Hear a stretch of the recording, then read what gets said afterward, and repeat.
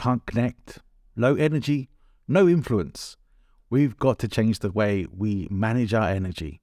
We've got to change the way we use metaphors. We've got to change the way we employ rhetorical devices. We can't get Podfluence carrying on like we have been.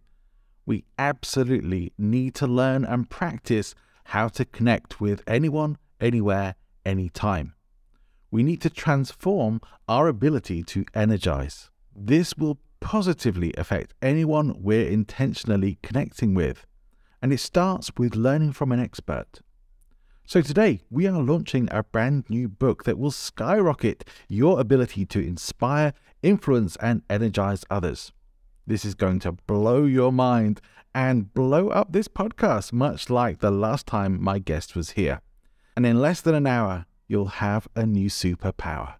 This is just one example of one of the tools that I learned in this episode of Podfluence from my amazing guest, a friend of the show, Simon Lancaster. Simon very kindly invited me and you to be a part of his book launch for his new book, Connect, which did come out earlier in the year and definitely available for you to go and get right now. We did this as a live online event. You may have to excuse some of the sound quality at certain points. Simon has a new book called Connect, How to Inspire, Influence, and Energize Anyone, Anywhere, Anytime. If you haven't come across Simon's work before, not only is Simon an excellent speechwriter and public speaker, but he has written some amazing books. Not just his latest book, but also an amazing book on speechwriting. One of my favorites is his book, Winning Minds. He explores the darker side of rhetorical language with You Are Not Human.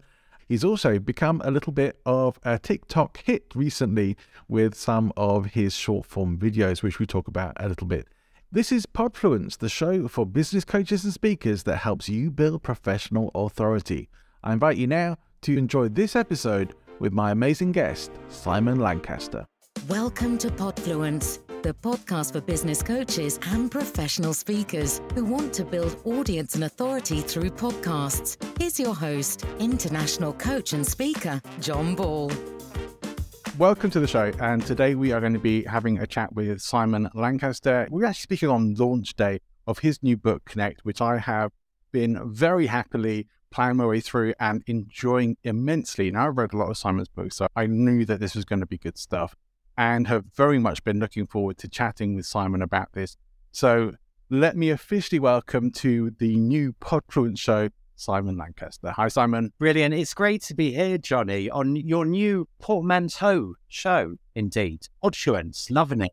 And this is something I was thinking about whilst I was reading some of the earlier chapters of your book, because you actually talk about things like portmanteaus and where we combine two words together to mean something else, thinking, that's exactly what I've done with the title of my show. That's great. We can bring that up, and you did. So fantastic. I would have if you hadn't. So I'd like to kick off my show by asking people, who for you is somebody who you particularly respect and look up to for the influence that they've built up and how they've used it? Let me tell you about the legend in my life, who is Alan Johnson. Now, some of the people watching this will be familiar with Alan Johnson. For those who are not, let me just explain. He's a British politician, a Labour politician. He grew up in absolute poverty. He was orphaned when he was 12 years old, left school with no qualifications, aged 15. He then became a postman. He worked as a postman, ended up leading the trade union that represents postal workers and communication workers. And then he went into politics when he was about 50. That's where I got to know him.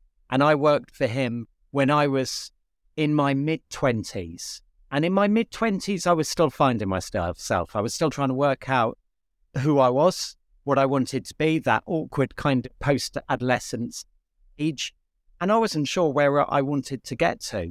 Meeting Alan was incredible because he was someone who, like me, grew up in poverty in London. I grew up in a one-bed council flat in Paddington where there was me and my brother sharing a bedroom, and my mum was sleeping in the front room. We were on free school meals, which is a badge that you have to wear when you're poor. You used to in those days going to school. And it was working with Alan that really made me believe that where you came from in life need to determine where you wound up. that you could overcome all of that. You could leave all of that behind. There need be no barriers. And Alan, just so much about his style, his gentle way, his very human way of connecting with people, his compassion, his incredible memory. He's always inspired me, and he's a great friend now. But that, of course, won't have impinged on his impartiality at all when he was given the brilliant reference, which he did give for my book. Indeed, he did. That's a great person to look up to as well, and certainly someone who does have a good reputation for being a great speech maker and even a writer. Right? He's written some books. Yeah, he's a best-selling writer now. His books sell millions. He's written 4 volumes of biography, and he's written 2 novels as well. So his next novel is coming out this September. So I'm looking forward to his launch party as the next one after my launch party that I'm going to. Well, that's great. It's interesting though. This is one of the things that perhaps did surprise me a little bit in the book. And only one of the things, because there were some others as well, that you have a background that you haven't come from a wealthy upper class or upper middle class background. And I think we tend to have this association that speech writers and people in the political world who would be creating that do come from very well-to-do backgrounds. And it's certainly interesting to hear that you did not come from that.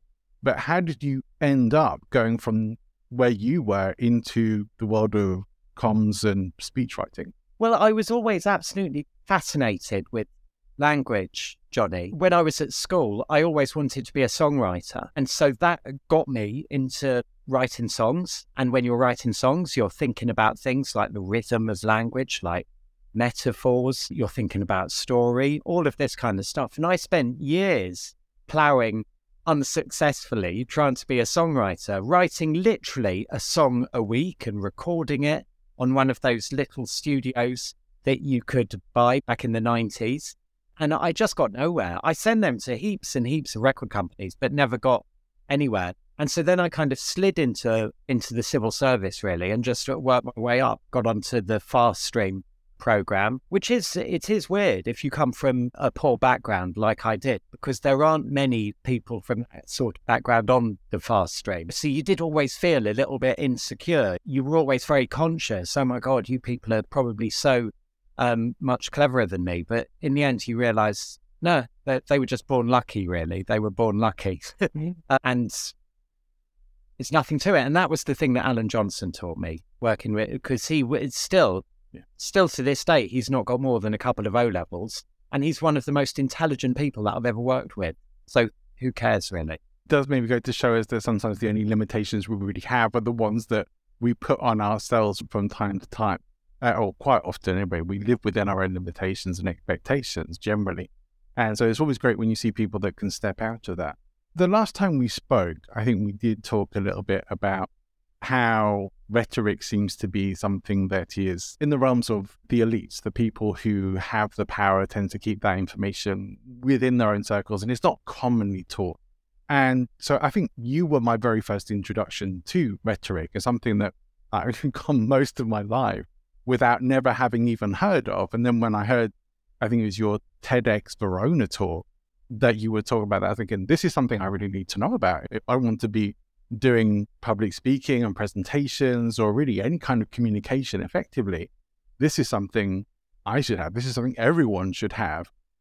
Why is it you think it isn't so commonly taught? That is changing. I mean, more and more people are now getting involved with this and promoting oracy on the curriculum. There's a large movement of academics now that have been working with the Department for Education. The Department for Education has made changes to the curriculum in the last few years where there's cross-party consent. So there is some progress, and there's all sorts of groups now that are now actively working to help people in. So literally, just before coming onto your podcast, Johnny, I gave a speech to a fantastic organisation called the Patchwork Foundation. Now, the Patchwork Foundation has been set up with the explicit purpose to help people from underrepresented backgrounds get to the top of politics. And so I just gave a speech to about 40 people from there, all people between the age of 18 to 30 who are very bright, but are not the sort of people that you see in the House of Commons for all sorts of reasons. And so I think we're making progress. More and more people are talking about rhetoric. I think one of the problems is that people think of rhetoric as a dirty word. Do you think that, Johnny? Is that, it's got negative connotation? Not anymore, but I think, yeah. I think I used to hear that and I had a certain connotation of it. It wasn't necessarily a dirty word, but I don't think I really understood the scope of it as a word. It was more something like you understood it was a certain type of talking, or maybe a more of a common usage that people tend to use it as. It's just the style of language that you have. And so it tended to be used in association with like negative stuff that certain politicians or leaders were saying. And so now I don't have that. Now I understand what rhetoric is and have been learning about it for the last several years as much as I possibly can from people like yourself. So I'm happy to say that my opinion has changed it. And I do see more people having awareness of it, but I'm still generally surprised at how few people that seems to be. I think it's going to take quite a long time for that to really spread out and become a more common level of knowledge that people have. Yeah. And hopefully we'll get there. I think the more that we talk about it, every time I say it, I have to say rhetoric, the art of persuasion. And then people are like, oh, okay. Otherwise, you hear rhetoric is just like, oh, it's hot air, it's guff. Yeah. So yeah, I'm happy to say that my feelings and opinions on that have changed. But it is super important that people have this, because we probably use a lot of these things in our lives without even knowing that we do.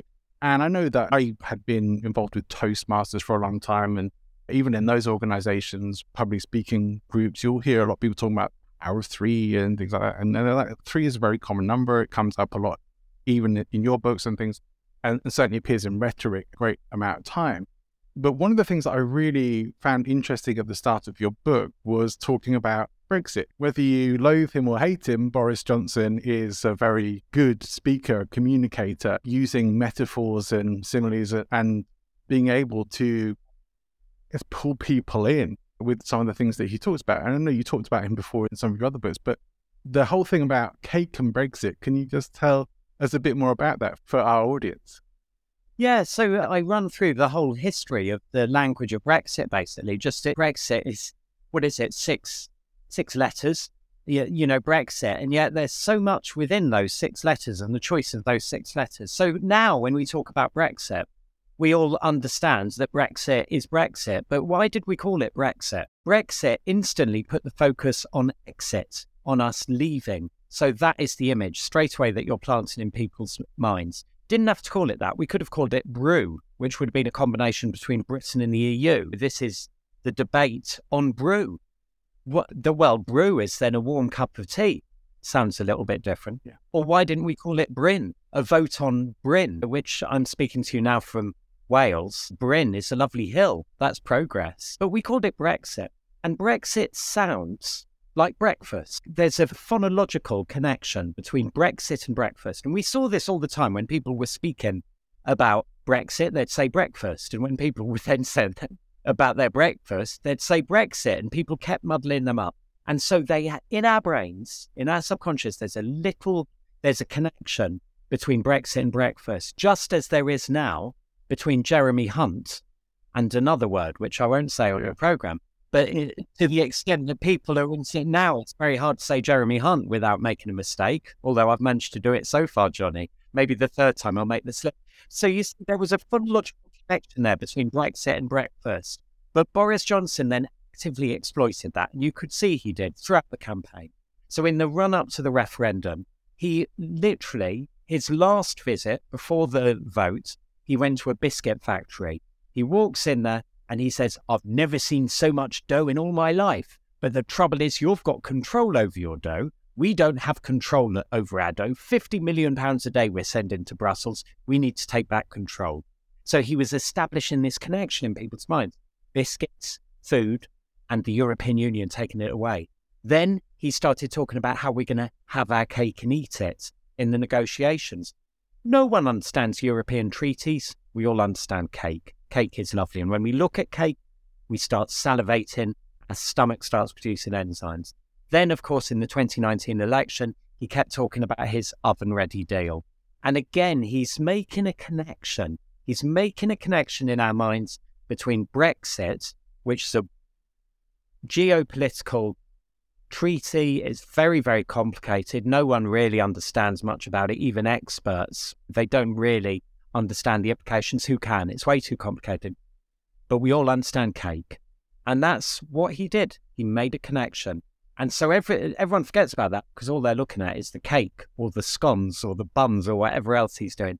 Boris Johnson is a communications genius. He certainly has done very well with a lot of his communications. I know he's certainly having some struggles at the moment, and I wonder if that sort of magical way of speaking is really going to dig him out of this hole, but it's certainly keeping him going for a little while longer at least. But even with something like that, we generally like to think that we are not so easily swayed along or influenced by things like that, because they seem like they shouldn't have such power over us, but they do.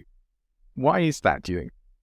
Because we're human beings and we just have these instincts to save us, to keep us alive. If we didn't salivate when we saw food and we didn't start thinking about food when we saw food, we would perish if we didn't have an appetite. And so these are vital things that we need. But essentially what Boris is doing there is he's hacking us. You see, he's making a connection between something that we don't like, don't care about, don't understand, i.e. Britain's relationship with the European Union. And he's connecting it with something we do like, do care about, and do understand. So yes, we're being, which is, of course, the other important thing about teaching rhetoric, not only so that we're able to lead ourselves, but also so we can understand when other people are misleading us or falsely directing us by our instincts. Yeah. Do you think then having an awareness around the subject does afford some level of resistance potentially to these things being used on you? Yeah, I think so. And you can certainly highlight it. But then again, we're all human beings. We all fall for it. I've been thinking about this stuff, writing about this stuff, like a couple of decades now. And yet still, and I swear this to you, Johnny, if I see Boris Johnson making a jam scone and putting cream on and then jam, I'm sorry, I'm hungry. And I'm thinking about, I can't help. I literally can't help that. And this is where he's very, very clever, because even people who are not sympathetic to him, either personally or politically, which is me, I'm not sympathetic to his politics or to his personality. But still, if he shows me a cake, I'm going to get hungry. And if he tells me a funny joke, as he frequently does, he's frequently very funny, he will make me laugh. And he does that. And he does that with a lot of people. And that's why I still think the Tories will be insane if they let him go. Even after everything, I think he's still the person who, for the Conservatives, is most likely to be Keir Starmer. I think they still believe that as well, which is why he's hanging on in there. Well, I was enjoying listening to the audiobook today. It came through, and I've been listening to it on high speed today. And you speak fairly fast anyway, so listening to it on high speed, I have to be careful with missing stuff. But you were talking about the clown effect and how that's had an impact on us as well. That's actually much more powerful than we think. And it's devised, it's planned, it's not spontaneous, it's not who he is. It's a device more than anything else, and it's an effective one at that. Well, I think probably he is a bit of a jerk, and he probably is a bit scruffy, but you can see he just hams it up, and this is a part of his character, a part of his personality that he sees is actually advantageous. He exploits it. But again, it's this thing about the ability to distract us from the real issue by make us laugh and actually make us feel good, because when we laugh, we do feel good. And in the book, I draw a comparison actually between Boris Johnson and Zelensky, which is not necessarily a point of connection which many your listeners will appreciate. But I do see that they're very much from the same peas from the same pod, basically, that both of them rose to the top through appearances on satirical TV programs. They then all of a sudden actually became serious politicians, but they won elections. Both of them won elections with cries of, I'm very conscious your mother's listening, Johnny, but with cries of an FD electorate. You see, I'm really fighting hard not to swear in this podcast. I would go for it. My mum doesn't know where you live. You'll be safe. Okay, I think she's probably got the idea now anyway. She has heard that word before, even from her youngest son. To move on a little bit from Boris and political rhetoric, one of the things that surprised me about your book was there's quite a bit of personal development stuff in there. And I'm someone who's worked in the personal development area and professional development for a long time. So I wasn't expecting it. And it wasn't an unpleasant surprise or anything like that. It was just a bit of a surprise. But how did those sorts of things like visualization and breathing exercises make it into the book? What made you think that was important for us to be understanding and utilizing with connection? That I think they're just absolutely critical, and they're things that I've always practiced, but they're things that I've never really talked about them before. And I've always focused on kind of the speech writing aspect of what I do. But the thing is that now more and more people really need to know about this stuff. And I think particularly post-pandemic, as people slowly, everyone's moving at their same space, but slowly getting into the real world. And I can tell you that everyone has had struggles with this. Even people you'd never imagine have had struggles with it. And over the last few months, a couple of household name politicians and a couple of CEOs that I've worked with for years who are big hitters have been speaking to me about they're feeling nervous before a speech that in the past just wouldn't have been. So I'm like, well, I'll tell you what I do. And this advice goes down very, very well. And it's very, very simple, but just a lot of the time, it's just about drowning the negative narrative that many people have running in their minds and just literally not giving it airtime, and just creating your positive narrative and keeping on coming back to that. I just think it's essential. I think people really need to know this stuff now. And I've written this book much more for a general audience than my previous books, because you've read all of them. I can kind of speak to you about them in turn. The speech writing guide was for professional speakers. Winning Minds was the PR experts and leaders. And then You Are Not Human. That was for a general audience, but it was taking a very particular view on the dark side of rhetoric. This one is really, if I've written this for thinking very much of me when I was like in my mid-20s and like really thinking, how do I make breakthrough now? How do I establish myself? And so this is how you do it, but it's written with the benefit of 25 years experience working with these top leaders and some of the things that I've learned and of course that I've studied and read since. And I think it's valuable stuff. And it's funny because when I've been talking about the book to people, it's always the positive visualization stuff that they come back to. I did a launch event just in the local, beautiful independent bookshop in the Brecon Beacons called Bookish. And there were about 40 or 50 people there. Some were friends, but not all of them were friends. There were a few people who just bought tickets and had come along. And they were the ones who were coming up to me afterwards and saying, oh my God, I still suffer from anxiety terribly. The stuff you were saying about positive visualization is so important and so useful. And I think this is great that people are talking about this stuff now. Because I tell you what, when I was in my mid-20s and I suffered from anxiety, used to get terrible shakes in meetings and all stuff. I never told a soul about it. I told my mum about it. I told my brother about it. That was it. Yeah. No one else. It's great that people can these conversations. Equally, I think there's a danger that in having these conversations, you then keep having those conversations and people then judge you as being, you're the anxious bloke or do you know what I mean? So it's torturous territory. Yeah, it can be a bit like if you start going to a support group and stuff, then your whole focus becomes on that and you might end up amplifying the issue rather than resolving it. So yeah, I think it's important to be aware of that at least. Get support you need it, but absolutely, I like to be solution focused. That was one of the reasons I got into coaching in the first place some years ago. I feel it's very serendipitous that we're talking when we are, because this is also me launching my new podcast, or the new iteration of my podcast, which, like we said, is called Podfluence, a portmanteau of podcast and influence, moving on from speaking influence much more to influence in the world of podcasting particularly. but influence in general. But a big part of that is connection. And that's something I've really wanted to focus on with this, like how important it is for podcasters and podcast guests to connect with each other and to connect with the audiences too. And I think there's a lot in your book that helps with that. And not really just for podcasters as well. You talk about TikTok in the book and how we can learn things from, you can talk about some specific lessons that we were able to learn from some successful TikTokers. And I think that would be interesting to get into right now as to what sort of connection areas or techniques or help we can get from people who are doing this well already. Yeah, I mean, TikTok, I consider myself a relative amateur and a relative newcomer to.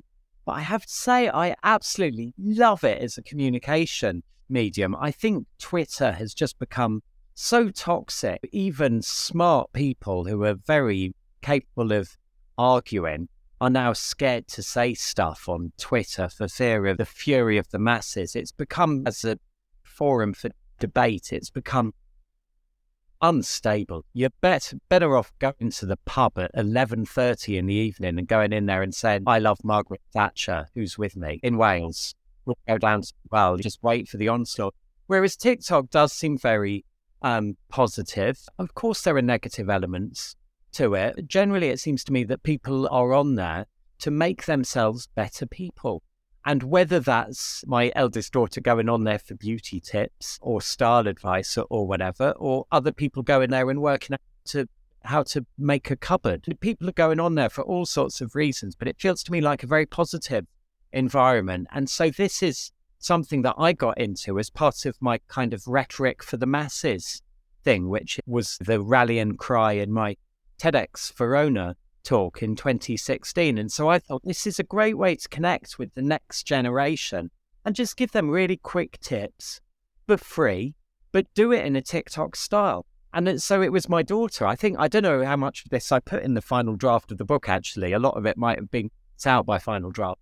But it was my daughter who got me on TikTok, and she helped me make my first few videos. And she was literally coaching me. She was like 12 at the time or something like that. Yeah. But she was like, you've got to be more energetic. You've got to be faster and stuff like this. It's got to be less than a minute, Dad. If it goes over a minute, no one's going to listen to you.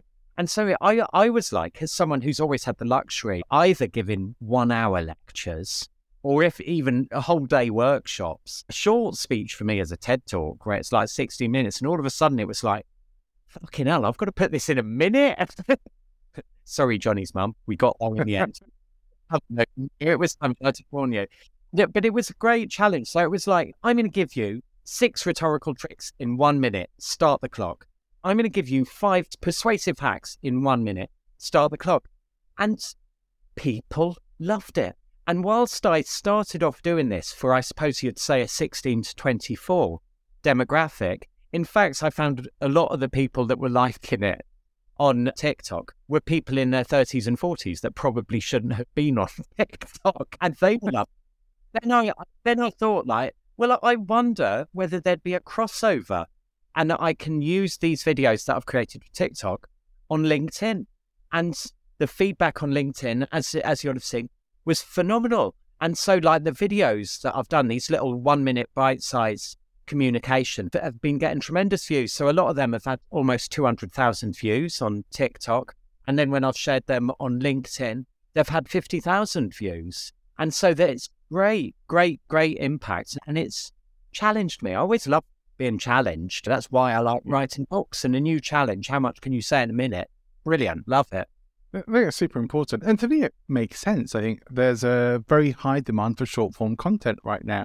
And the nature of social media tends to be that we are scrolling through various social media channels to find the content that we want or that we connect with. And so stuff that stands out is going to be super important. And also stuff that doesn't slow down our scrolling for too long as well is probably even more helpful. Like a 5-minute video, if it's really interesting and good, then yeah, people might take the time or longer. But 30 seconds to a minute, yeah, that's no big deal. People can tune in for that. And if they get some value from that as well, things like YouTube doing it, Instagram are doing it, TikTok, of course, but and that's why the other channels are doing it. I guess probably even LinkedIn is going to get in on this at some point a bit more as well and make more space for it. But yeah, it makes perfect sense to me that short form content is a great way to introduce and connect with an audience. Yeah. So, one of the things that really fascinates me about it, Johnny, is that how it works in that split second way, particularly with TikTok, when you are just swiping through and, you do it so absent-mindedly. You're certainly not rationally analyzing anything. You're just like, oh, well, I had a look at you. And it's that thing that I think you think about, like with your drop and your lighting and all of this. So it's like, it's interesting. I remember we spoke about this the last time that I was on, and I need to get as good as you on the backdrop and stuff like that. Too often my back just like really messy bookshelves and insight into the crazy mind of a speechwriter, I think. And if this is what you can see, seriously, you ought to see the mess on the floor around me. I'm not going to show you. Okay, we don't need the full tour of the floor and everything, Simon. But yeah, books on the shelf generally is considered a good idea when you're doing video stuff anyway, especially if you're doing educational content. That association, that connection is there straight away. It's like, oh, there's books. This is something educational or informative, or someone who has some intelligence. That connection definitely is there for people, especially if you are an author, if you are a writer. It makes sense that you would at least have some books in your background. And I think once I published mine, I'm like, well, change my background a little bit as well to match that a bit more. Yeah, but I think you can get even smarter on it. So I'm not sure with this. It's like I'm selling a book now. It's obvious I'm selling a book. There's a guy in Sweden that you should check out. And I think my friend Ricard might be in the audience right now, also in Sweden. If so, hi, Ricard. And the guy I'm going to talk about in Sweden is David J.P. Phillips. Check him out, Johnny. What he's doing on... I've heard the name before. Yeah. So on TikTok, he is smashing it. He's absolutely smashing it. He's got something like 3 million followers, and some of his videos have 15 million views, and it's really great little communication. But what he does with his background, and there was one TikTok where he talks about this, he was talking about, you'll see, I've got the lighting at this level, and that induces in you this emotion. The color is this, and that induces this emotion. The background music is that, and that induces this. So he's like really hitting all of the senses. And in actual fact, there is, because you like book recommendations on your show, don't you? Here, let me recommend this book to you and all your listeners. I should recommend it after my own book, actually. You need to get this first. This one first. Now, definitely. Have to inspire, influence, energize anyone, anywhere, anytime. But after you've ordered that, then get this one, which is Sense by Russell Jones. Unlock your senses and improve your life. And he writes, this guy is a sensory designer, and he works for all sorts of big businesses like the coffee stores and stuff like that, where they think to every detail, what color do we need? What music do we need playing? And he unlocks in here the science of senses in a way that will make anyone who's interested in the devious art of persuasion and influence, it'll get your mouth watering almost as much as Boris's cake. That sounds very exciting to me, and I'm a big fan of that level of attention to detail as well. So I know that I will enjoy that, and I'm sure my audience will appreciate that kind of thing as well. It's like there's a level of just get started and do it, and then there's a level of, well, let's master this and let's really be intentional about it. In fact, let's create the right atmosphere for learning, for sharing, for storytelling, whatever. Those sorts of things, like atmosphere is so important when it comes to connection. Even without all of that, what are some of the things we can do on a more personal level to create that, do you think? To create connection with just with people when we meet them? Yeah, to create that sensory atmosphere, to change mood perhaps, or to put people into a certain state. Well, I think that the most important one for me is how we feel. If we feel good, other people are going to feel good. If we feel excited, other people are going to feel excited. If we feel anxious, other people are going to feel anxious. So I think that, and this is why I have the whole mind-body thing, but that mind-body connection chapter comes before the me-we, connecting the personal with the universal. Because I think it's so important that you're in a good place before you go and speak to other people. whether that's going to a social function or you're doing a big conference speech or you're chairing your team meeting, just taking time to check in and get your own mind in the right space, reminding yourself of your purpose. Why are you here? What are the feelings you want to create in people? And then if you're like, well, I need to excite them, then you need to be excited yourself. You're not going to excite them if you go in there and you've only had 3 hours sleep or whatever.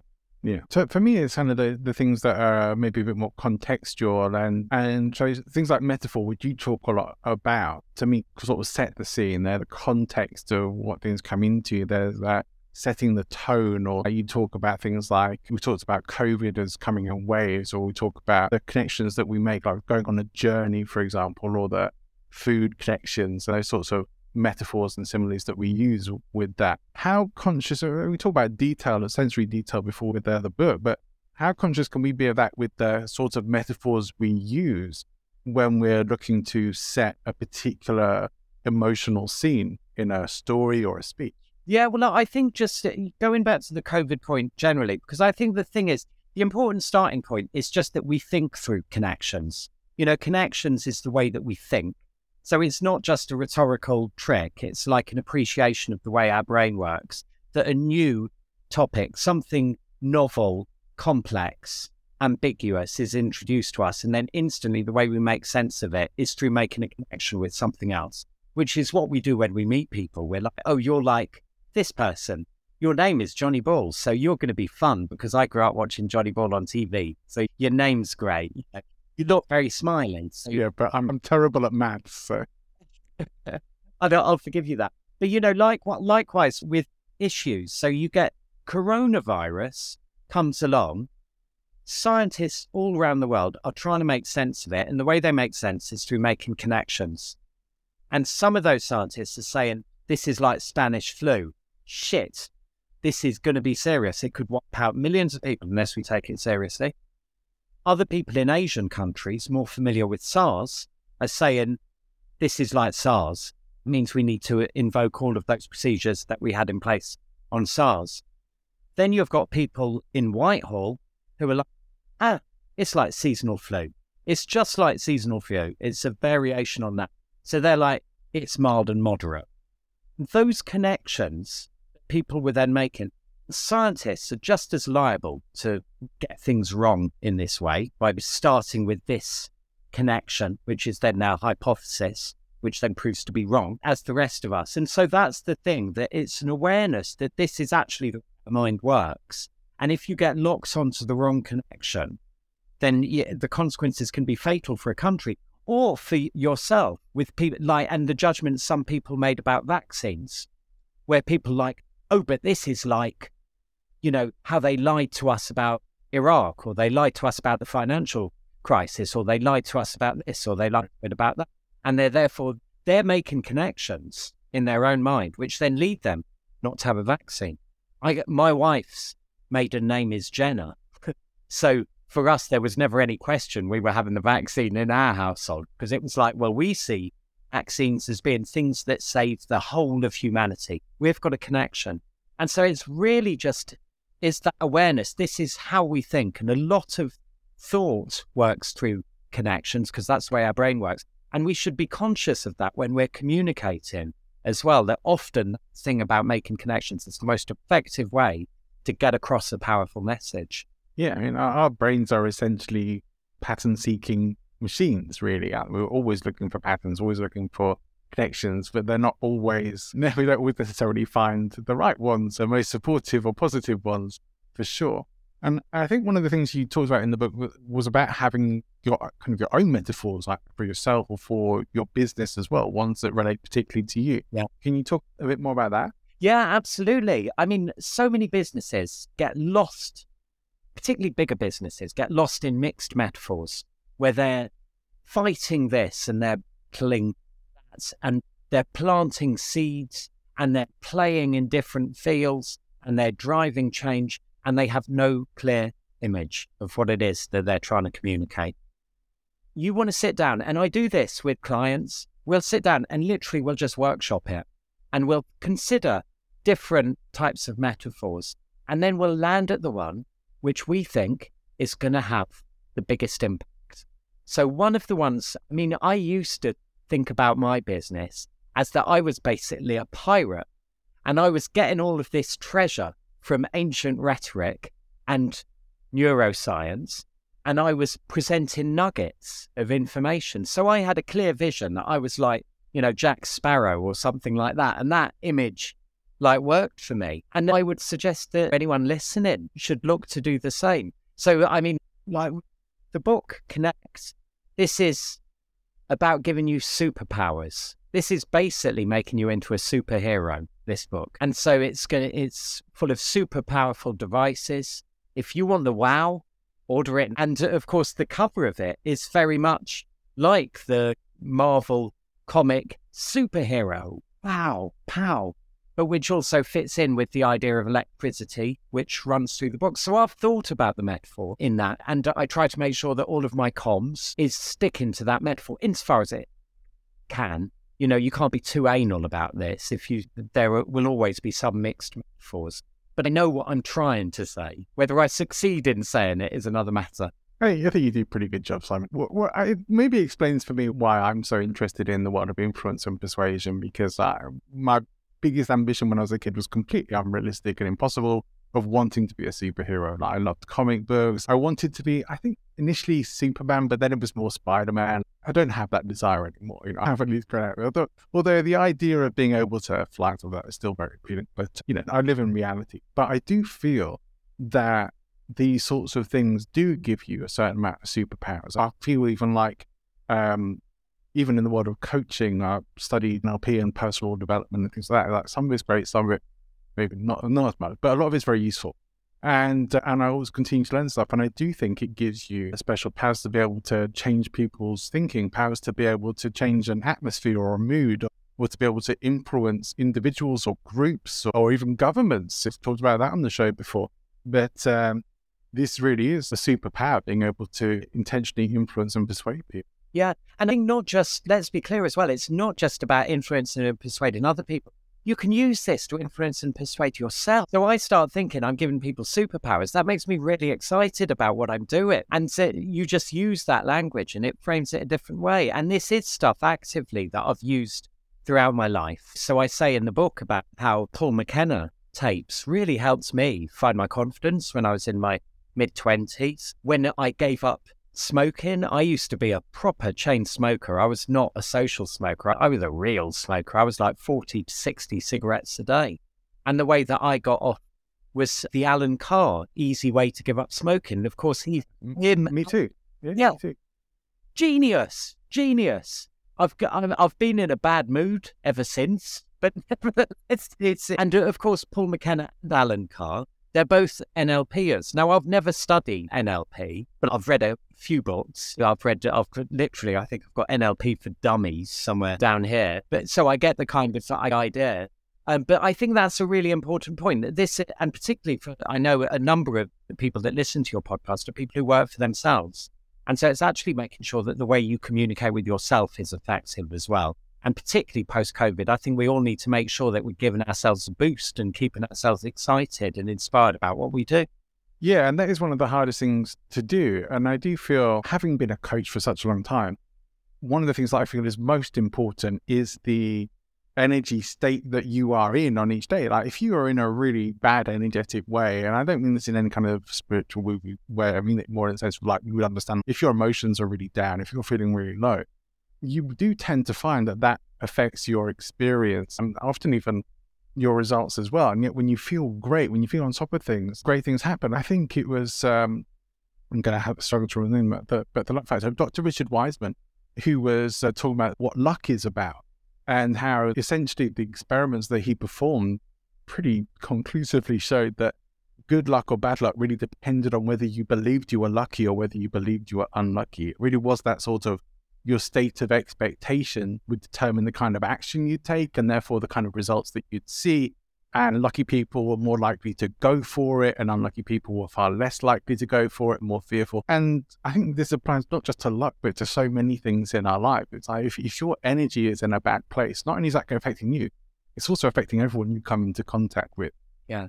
Well, absolutely. The book that I've read recently that I found really inspiring, that I did draw on actually, and cited in Connect, is the book called Confidence by the neuroscientist Ian Robertson.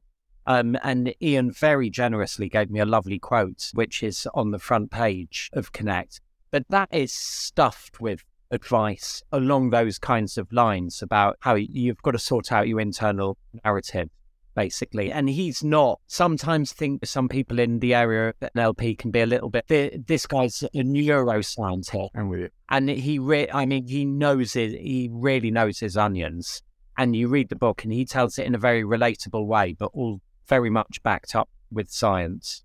Yeah. Oh, I love that. That's something I haven't come across, and I will check out that book, and that sounds great. One thing I do want to get to, I think it's great, we have some really interesting stuff that we've been talking about, but something that people actually take away on a very practical basis. Hopefully they're already thinking about how they're using those as well. But you do talk in the book about 6 specific things that you can do for a more powerful speech. I wonder if you can share some of those things with us now. Are these my 6 rhetorical devices, Johnny?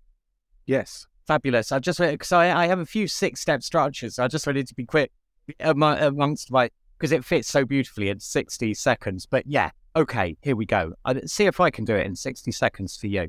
So start off 1, 3 breathless sentences. Profits down, markets in turmoil, competitors on the move. Sounds urgent, like you're hyperventilating. 2, 3 repetitive sentences where you repeat the opening clause. We've got to change the way we think as a business. We've got to change the way we market ourselves as a business. We've got to change the way that we interact with our customers as a business. Then 3 contrasting sentences where it sounds like we're weighing something up. So we can't maintain the status quo. We need to absolutely transform. And this begins not just with people in the sales force, it affects us on the board as well. And that is why today I'm saying instead of doing things like we used to do, we must move to the future. And then you have a metaphor. The metaphor plants an image in people's minds. So you're like, today we are launching a new business that is going to go into the stratosphere in it. Then you have exaggeration, that's step 5. And it's going to blow all your minds. It's going to be absolutely incredible. No one's ever seen a business like this in the history of business. And then you end with rhyme, because rhyme's sublime. And this will ensure that we thrive, not just survive. And so these are 6 super powerful rhetorical devices. Boom, you can attach it to any issue at any point and improvise a super powerful speech. Even the most ludicrous arguments in the world can be made to sound quite compelling by deploying that structure. Might be quite fun, actually, if someone in the audience wants to come in and suggest or you, Johnny, if anyone wants to suggest a topic, and I'll riff a speech out using those techniques on the fly. If I can, I should bear it, just say in my defense, if it's a bit shit, then it is the end of a very long and I can take me. But I'll certainly do my best. Well, we'll be as kind to you as possible. And there are a few people in the audience who can use the chat box if they're not aware. Cecile, who is joining us from Switzerland, gives you the topic of water, sewage. Water, sewage. Can I just say, Cecile is an amazing woman, and you absolutely need to check out her TEDx talk. She is super, super inspiring herself. But really, Cecile, is that the best you can come up with? Sewage. But what on earth have I got? So, okay, all right. You have another topic as well to choose from. Isra suggests banning school uniforms as a topic. No, I'm going to stick with the first. My mind is rocking now. But do we have to look at sewage this way? Do we have to always see the negative side of things? Do we have to dwell on the things we don't like about everything? Instead of always looking at the worst of something, instead we should look at the best. Not being hung up by the challenges, instead looking for the opportunities. And whilst, of course, there are toxins in sewage, at the same time, there is plenty of good to be had. Now, I happen to know that at the Bill and Melinda Gates Foundation, they are developing technologies right now where you can instantly purify the most putrid sewage water. And this is the golden goose that will change everything about the way that we see sewage, when now instantly all of us will just be able to take water out of the river and just drop a little tablet in, and instantly we'll be able to drink from it. And this is going to be amazing. It's absolutely going to transform the world. And so I'm going to close by saying, and I hope you don't think I'm a bit of a tit, but I'm going to call on all your viewers to start drinking shit. I think you did very well there, Simon, and that was excellent, very entertaining too. So those are the 6 principles, the 6 rhetorical devices that Simon saw that in action that you could practice and do for yourself. And one of the things you say in the book that I think is really important with this is that you say the more you use this stuff, the more it becomes part of who you are. And I think for anyone who wants to be a good communicator, whether that's public speaking, podcasting, videos, TikTok, whatever, we need to be intentional about it. We need to be committed to the art of doing this and to doing it well, and aim to make these things part of who you are by practice and repetition. So I'm really behind your message there to do that and make it part of who we are. Yeah, absolutely. And it's one of the things that I did in lockdown, actually, that when I was just trying to make sure I was keeping my speechwriting capacity active, like when it was quiet for commissions, it's always quiet for speechwriting in summer. Basically, I do probably 80% of my work from October through to March. Literally, about 80% of my year's work in those 5 months. Rest of the year is quite quiet. That's when all the conferences take place, all the big conferences take place. And so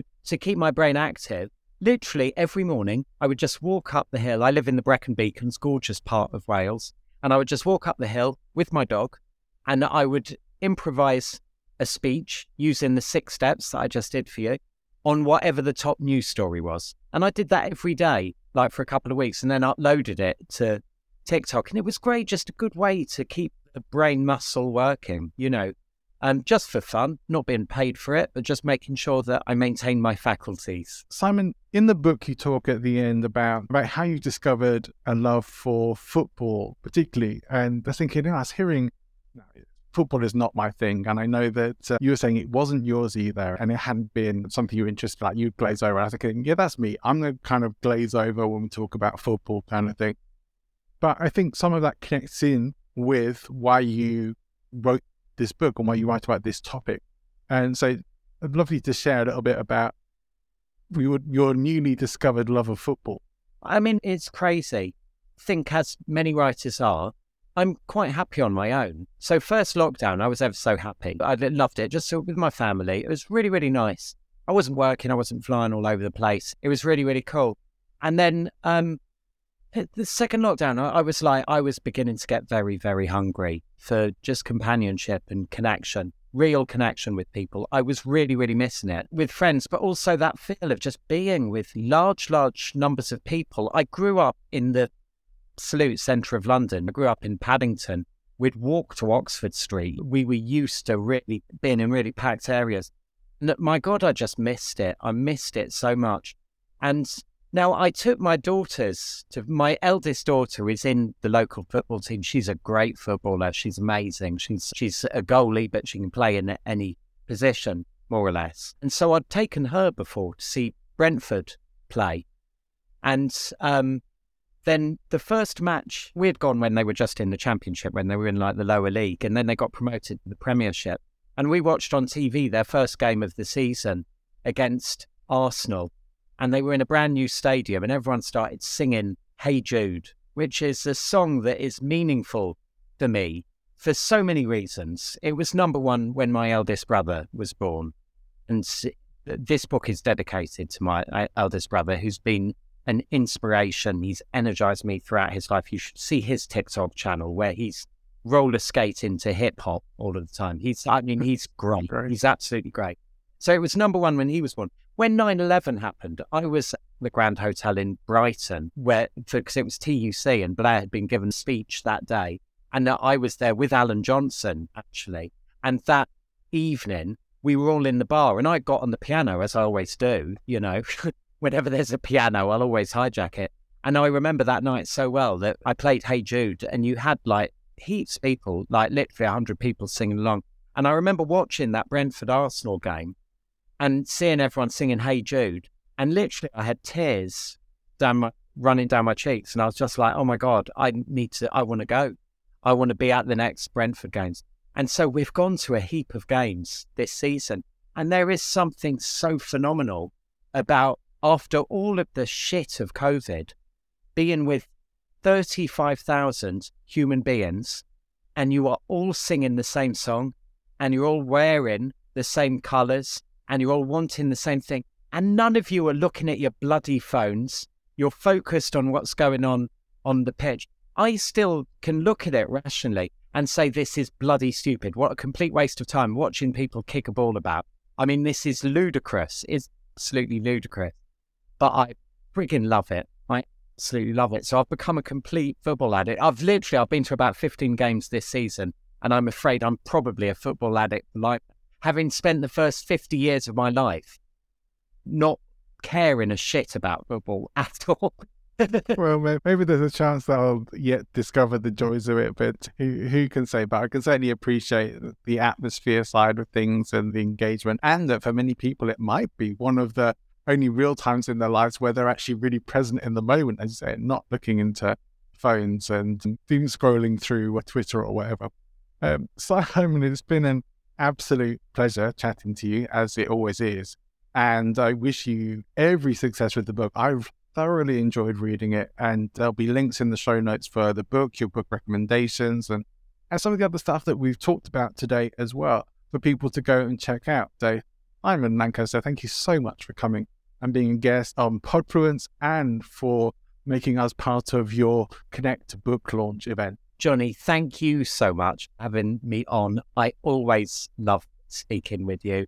And I wish all the best to you and Podfluence. I'm looking forward to the next few shows. Well, thanks for tuning in. I hope you have enjoyed the show. If you did, make sure you are subscribed for future episodes. In my next episode, I will be continuing my series on the 7 deadly sins of podcasting, things that you definitely should be avoiding doing if you are looking to build influence as a podcast guest. Let me once again quickly apologize for some of the sound issues in this episode. One of the reasons why I generally don't do live episodes of the show is the technical issues that come along with that make it not ideal for podcast listening. Rest assured that my upcoming shows are all recorded in full studio quality, and certainly when Simon comes back on the show, we will do a full studio recording for that too. If you enjoy the show and you would like more content of this nature, you can subscribe to the Podfluencer weekly newsletter, and you are also welcome to join the Podfluencers Facebook group, both of which are linked in the show notes, as well as links to Simon's books and his book recommendations from this episode. I do hope you'll join me again next time, but for now, wherever you're going, whatever you're doing, have an amazing rest of your day. Go and make great things happen.